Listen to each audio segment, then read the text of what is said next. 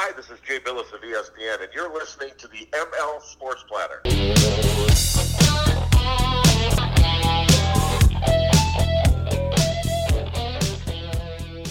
The ML Sports Platter is back with you all over the major platforms. Keep the downloads and subscriptions coming, the 5-star reviews, the feedback, all of it helps an awful lot. Tell your friends about the ML Sports Platter. Most of my listeners come from Apple Podcasts. If you have an Apple smartphone and you haven't downloaded yet, just do so by finding the purple podcast button on your smartphone device, your Apple phone. Click that, go to the search button, type in ML Sports Platter, and then hit follow, show, or subscribe, and you'll get new and archived episodes of the show. We are brought to you by Stanley Law Offices, Brian Comboy of Mass Mutual New York State, and Stumbling Monkey Brewing Company. And right now I'm going to bring on a really good friend of mine. He covered the Syracuse Chiefs for a couple of decades, multiple Hall of Fame inductions through the years, a couple of decades plus on that as well. I've been lucky enough to go with him on so many the last 15 or 16 years or so.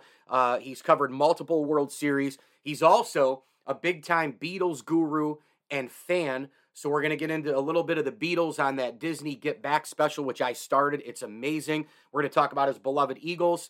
We're going to get into some Baseball Hall of Fame inductee stuff and who else might get in for the class of 2022. We know 6 guys got in already with those newer committees.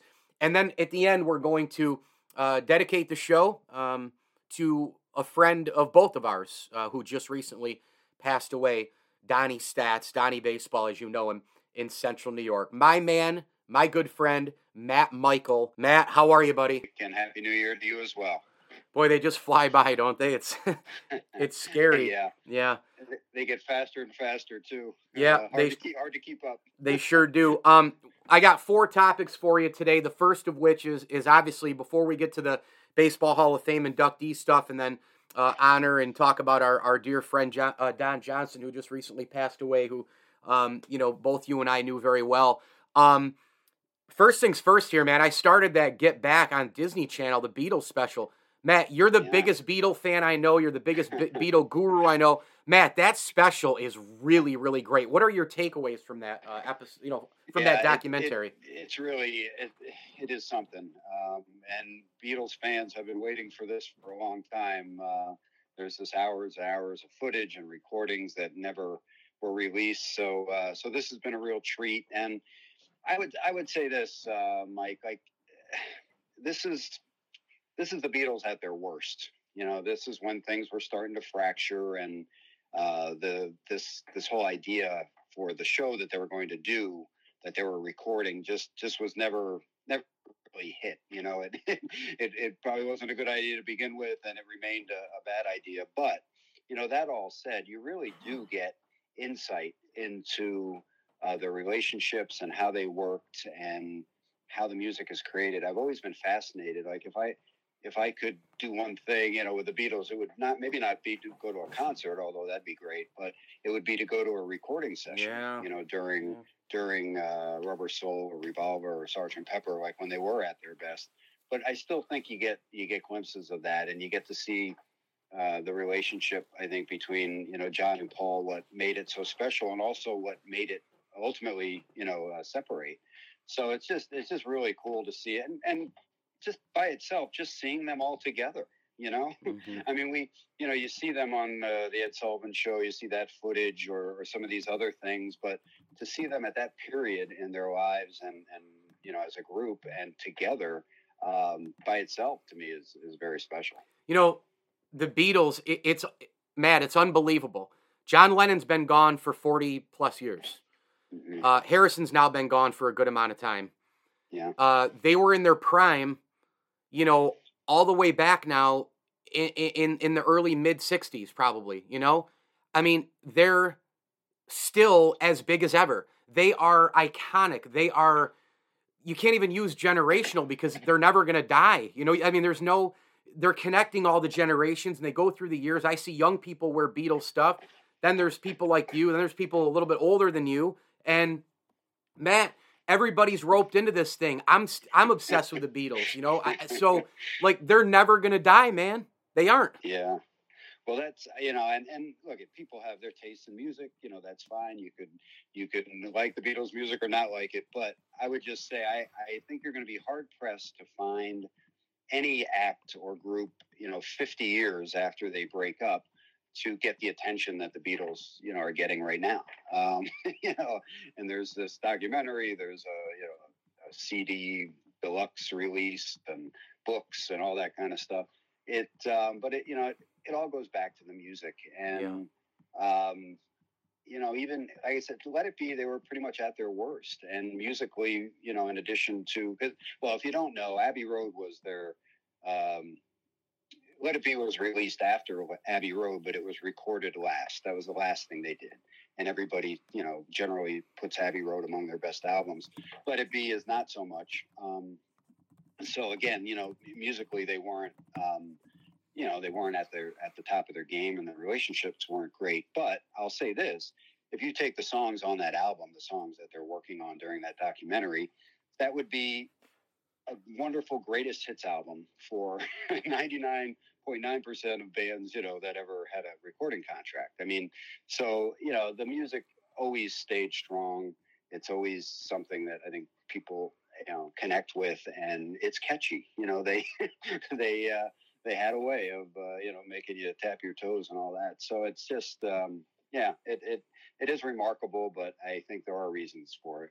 And yet, in songs like Get Back and others, they may have been starting to fizzle away as a band, and friction, and, the whole John Paul thing, and people didn't know their roles in the band and all the rest, but they were still writing and thinking the same way, as previous years. I mean, think about Paul, right? Like, I believe the song began, Get Back, as a commentary about immigration, right? It was telling people to get back to their own countries and all that. And it was mocking Britain's anti-immigrant proponents. And then McCartney, who, sang it, wrote the song, he thought better of it and pulled back a little bit, made the lyrics a little bit, more reasonable, right? I mean, but it was those things, that kind of thinking, putting the words together, the songs together. They were still so intelligent, as good as ever from that perspective, correct? Yes, and that's what fascinates me the most, just that process. And so the documentary itself is, I think, a total of around 8 hours or so, but there were many, many more hours. So we don't get to see the whole thing, but Get Back's a good example where, Paul comes in and he has this, this idea, this melody and this riff, and they're kind of starting to, work on it. And then he has those lyrics about immigration, and that isn't going anywhere. And eventually it evolves. We don't see the whole evolution.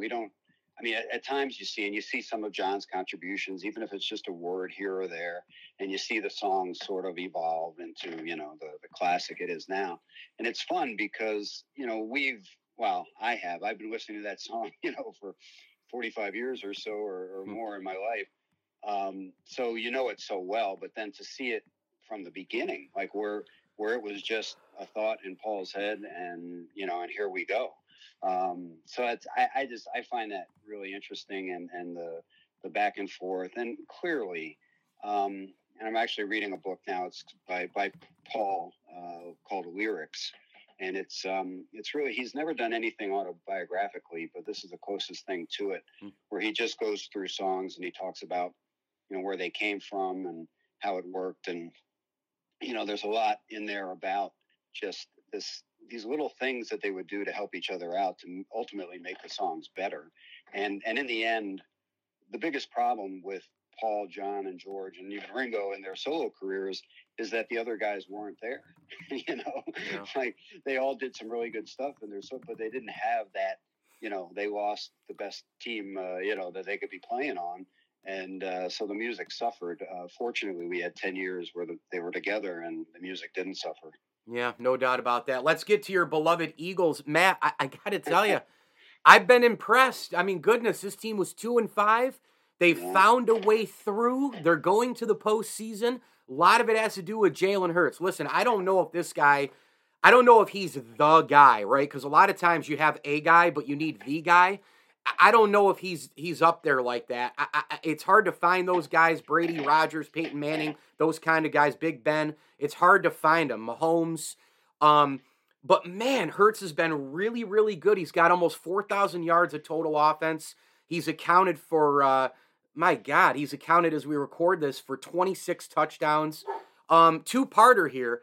How do you feel about this team in the postseason, and do you feel like Hurts deserves at least maybe another year or two to kind of find out officially if he's the guy or their guy? Well, I think, as far as the postseason goes, I don't think anybody wants to play him right now because they're playing really physical football. They're running the ball a lot, running it well, and I don't think they're going to win the first round, but I don't think they'll get blown out. I think they'll give whoever they play at least a decent game.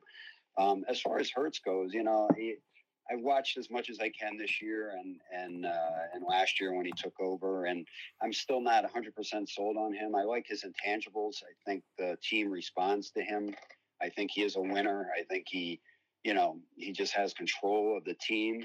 But physically, there are things that he has not done, throwing the ball anyway. And the turnaround occurred. Well, two things occurred. They started playing worse teams, so that helped. And they started running the ball more regularly. They've run the ball more this year than you go back probably before Andy Reid. I mean, they've always been a pass-happy team, but to their credit, they switched gears this year, and that's what's really been turning it around for them. And so, I obviously, at some point, I think next year you're not going to catch teams maybe as off guard with that. Teams will just load up the box, challenge Hurts to beat them. So he's going to have to start making some throws that he has been making. Yeah. But, he can get better. And, he didn't, he wasn't a situation like Russell Wilson. I'm not going to say he's the comparison, but I think he'd be that kind of guy. Like in their Eagles' wildest dreams, right? He'd become Russell Wilson. But Wilson kind of went in as a rookie into a really good situation.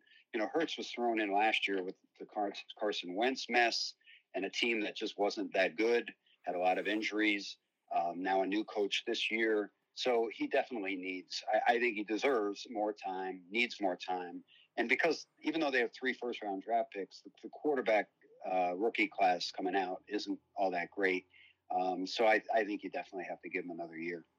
Matt Michael, our guest, a longtime journalist, of course, covered the Syracuse Chiefs for a couple of decades and multiple World Series, and of course the Baseball Hall of Fame inductions for over 20 years. It's hard to think about that. I've been going, I think, 15, 16 of those years with you, and the years just blow by. Let's get into the Hall of Fame inductees for 2022, Matt. As you know, there's these new committees, the Golden Days Era Committee, basically contributions from 50 to 1969. The Early Baseball Era Committee, it basically considers the contributions prior to 1950, and they decided Jim Cott, Tony Oliva, Minnie Minoso, Gil Hodges, Bud Fowler, and Buck O'Neil are in. What are your overall thoughts about this Super Six here? And I got to tell you, it bothers me that Buck O'Neil didn't get in when he was around. And this group also, the other thing that just jumps off the page for me is Jim Cott is just one of the greatest guys in baseball. He's unbelievable as a broadcaster. He was an unbelievable player, obviously, too. But it couldn't happen to a nicer guy in Kitty. Yeah. Excuse me, Mike. I'm waiting, Mike, when they have the Sal's Pizzeria Committee. So then we could go to Sal's and really get all this straightened out. But, Buck O'Neil, I'm going to take that first. We were there on the day. It was one of those in-between years, and I don't know I think maybe Bruce Sutter or something. Yeah, 2006. Yep. Yeah. And baseball went back and finally really looked at the records and all that, and they put in 16 Negro League players, Buck O'Neil not being one of them, which, baseball, they can't get anything right. And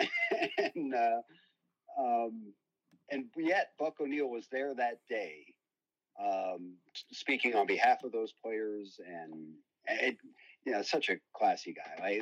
That to me, the shame here is that he's not alive to see it when he could have been. Yeah. But that said, I'm glad he is in. The other guys, it's funny, we had our own little round table out here with our friend Rocco. I don't know, when was that, Mike? A couple summers ago. Yeah, already, yeah. And we were talking about these guys who, aren't in, who should be in, the guys who aren't in. And a lot of those names now, went in, Gil Hodges and Oliva and those guys. I don't have, the bar is being lowered. I think there's no question about that. And so I don't, I guess that's, if, that's a personal opinion, whether you like that or not. But I think if some of the guys who have gotten in recently by the writers, or the Veterans Committee, whatever it's called, it keeps changing names, but then I think guys like Oliva and Hodges should be in. And Jim Cott, you are so right. Might be the best former player and analyst announcer I've ever heard still. Gosh. And there are a lot of really good ones out there, but he was fantastic in that role. A great player, 283 wins, I think. Obviously a long career. I think too, I do think in the big picture of things, that you do include some of these. It's the reason I would put Tommy John in too. He also won 289 games. But talk about being a pioneer, the surgery named after him.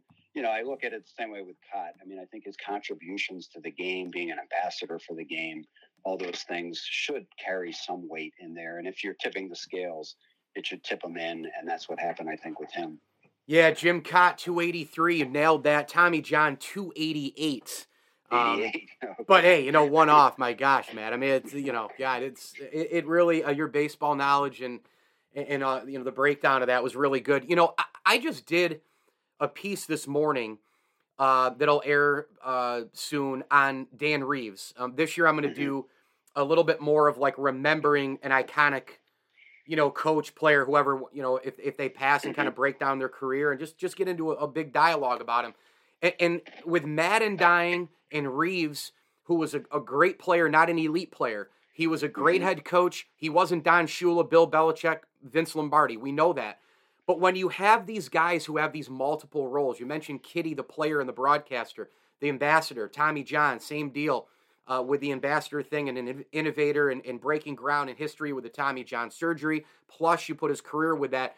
Matt, I'm almost wondering if some of these Hall of Fames, and I know we already have too much change now, but you almost wonder, like, okay, should there be a committee that just focuses on guys who aren't elite in several different areas, but they're really good to great, and you put them in the Hall of Fame when you combine all those things and just call it something. I don't know what, but you just call him something. Like Gil Hodges fits that for me. Mm-hmm. Right? Yeah, he's another good example because, he's had a really nice career as a player. And I think he wasn't. I don't think he was an MVP, but certainly an important part of the Brooklyn Dodgers and their success.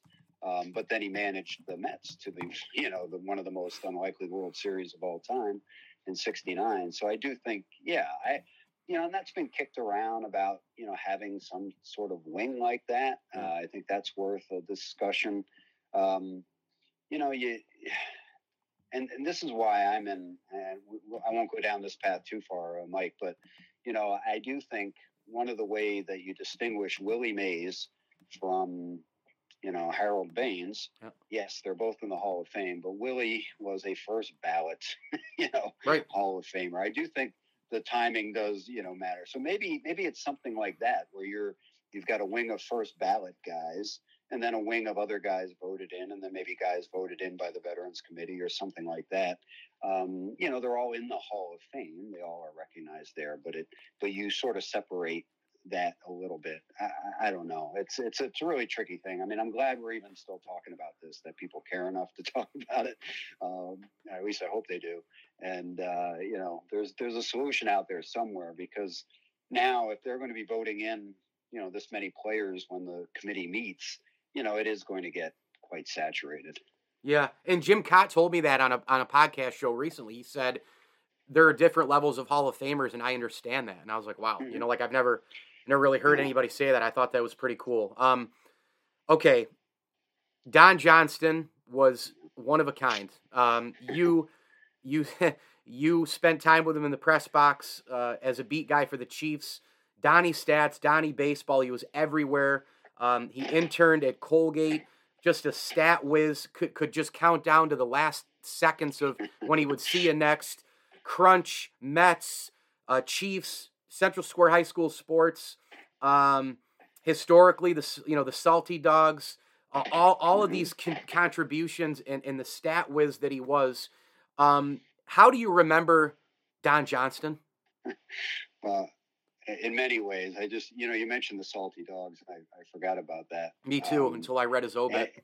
Yeah, I think there might have been a time where maybe he wasn't working for the Chiefs at that time, or not to get too deep in all that, but the Salty Dogs and the Chiefs were not, on best of terms back in the day. And it was almost like, the Mets hiring Casey Stengel after the Yankees let him go. Yeah. Like the Salty Dogs took Don Johnston after the Chiefs let him go, because everybody loved Donnie.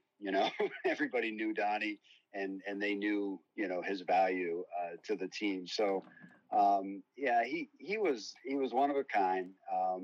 We, long baseball seasons, long games. I spent a lot of time with him in the press box, and he would do anything for you. There was an announcer from Indianapolis when they played Indianapolis when the Chiefs played them, although they were the leagues combined. It doesn't matter.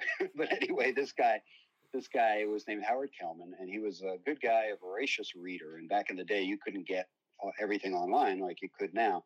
So Donnie, when Indianapolis was in town, Donnie would go to Durston's or some other place to get, newspapers and magazines just to have for Howard when he came in. And then he would apologize for not having more, it's just the way he thought and what he did. I remember when my kids were young and they'd come up to the press box, Donnie would always get them a popcorn or a soda or a souvenir, that kind of thing. And it's just a heart of gold, we should all be so lucky to be half as nice as Don Johnston. I mean, it was just put great by you, just so well on who he was and what he represented. And, he had been, I guess, in a nursing home for a little while and had some declining health, but, and that's really all I know, just talking to some people, but I didn't think it was this grave, towards the last, I don't know, year or so. But one thing too, Matt, when you look at a guy like Donnie too, is like you mentioned we should all be, so lucky, to know him and if we had all of his qualities, etc.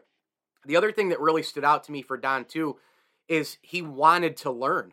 Like my dad coached him in elementary school. I know I texted you and the guys that he taught him in coaching, but actually he just coached him. But he wanted to learn. He knew he wasn't the best player on the basketball team at Cleveland Elementary. He wasn't probably, I mean, maybe he was the worst player, on the team, but he wanted to just be a part of it so he could learn. He wanted to keep learning. And for a guy who memorized everything and knew every number in sports and in life and, hours and weeks and seconds, and he wanted more. He wanted to learn. And I think that's just a great thing. He always wanted to exercise his mind more. And I had a really grand respect for that with him. Yeah. As you're telling that, Mike, and you're, right on target there. When I was covering the Chiefs and I would get, the Major League media guides sent to our office because they would have the minor league players in there, and they were just good to have.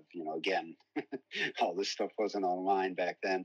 But so, I'd go through a season and I'd have them, and then, I would be getting the new ones the next year. So I would give Donnie my old ones, and, he loved that. I remember dropping off at his house, and he had like bookshelves and of stuff. And the thing is, though, he would read them. To your, point, he would look through them, and then, he'd come back the next year or the next day or whatever it was, and have some, stat on the Cincinnati Reds that, it was just interesting or you never thought of or heard of, and it was always fun. And he was also, he was the kind of guy, you could tell him, I'd be sitting there and I'd have my calculator, again, before phones, before smartphones, but the calculator would be out, and he the pitcher would be leaving a game, and I'd say, all right, Donnie, this guy's given up, 48 earned runs and 151 in the third innings. What's his ERA? And, 99 out of 100 times he would be right. Yeah. Yeah. And, it's funny because sports analytics weren't even, they were a twinkle in somebody's eye back then. And nobody thought of that. But I mean, it's a shame that had Donnie maybe, come along a little later in the sense where somebody would say, okay, here's what we need you to do, go figure this out. And whether it was, like finding every strikeout victim in Nolan Ryan's career or something else, like just go and do this. And I think he would have been wonderful at that. It was just, not something that people were too, in tune with at that time. Yeah, no doubt about it. Well, a little Beatles, a little Eagles, a little Baseball Hall of Fame, and of course this show dedicated to our terrific friend Donald Johnson, who just recently passed away. Donnie Baseball, Donnie Stats will be missed for sure, and prayers and thoughts go to his family, his two daughters especially, and Amy and Christina, who he just adored. Matt Michael, thank you, buddy. Appreciate you. Oh, you're welcome, Mike, and rest in peace, Donnie. The ML Sports Platter is brought to you by our great friends over at Welch & Company Jewelers, Elevate Fitness of Syracuse, your State Farm agent, Matt Graham, and Stanley Law Offices. Together, they'll work to get you the maximum reward. Huge thank you to Matt Michael breaking things down, Beatles, Eagles, Hall of Fame, and remembering our dear friend Don Johnston as well. You can hit me on Twitter at Mike L Sports, and as I always tell you, enjoy the games.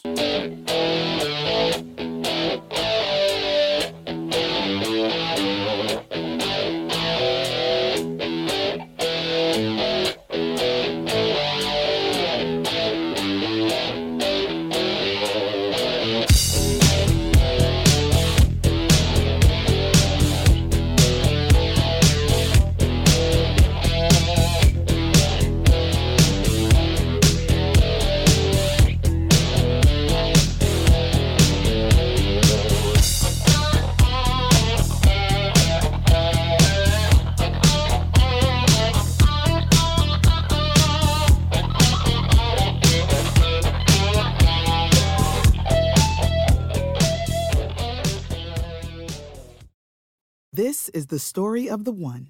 As head of maintenance at a concert hall, he knows the show must always go on. That's why he works behind the scenes, ensuring every light is working, the HVAC is humming, and his facility shines. With Grainger's supplies and solutions for every challenge he faces, plus 24/7 customer support, his venue never misses a beat. Call quickgrainger.com or just stop by. Grainger, for the ones who get it done. You know when you're listening to a true crime story that has an unbelievable plot twist that makes you stop in your tracks? That's what our podcast, People Are the Worst, brings you with each episode. I'm Rachel.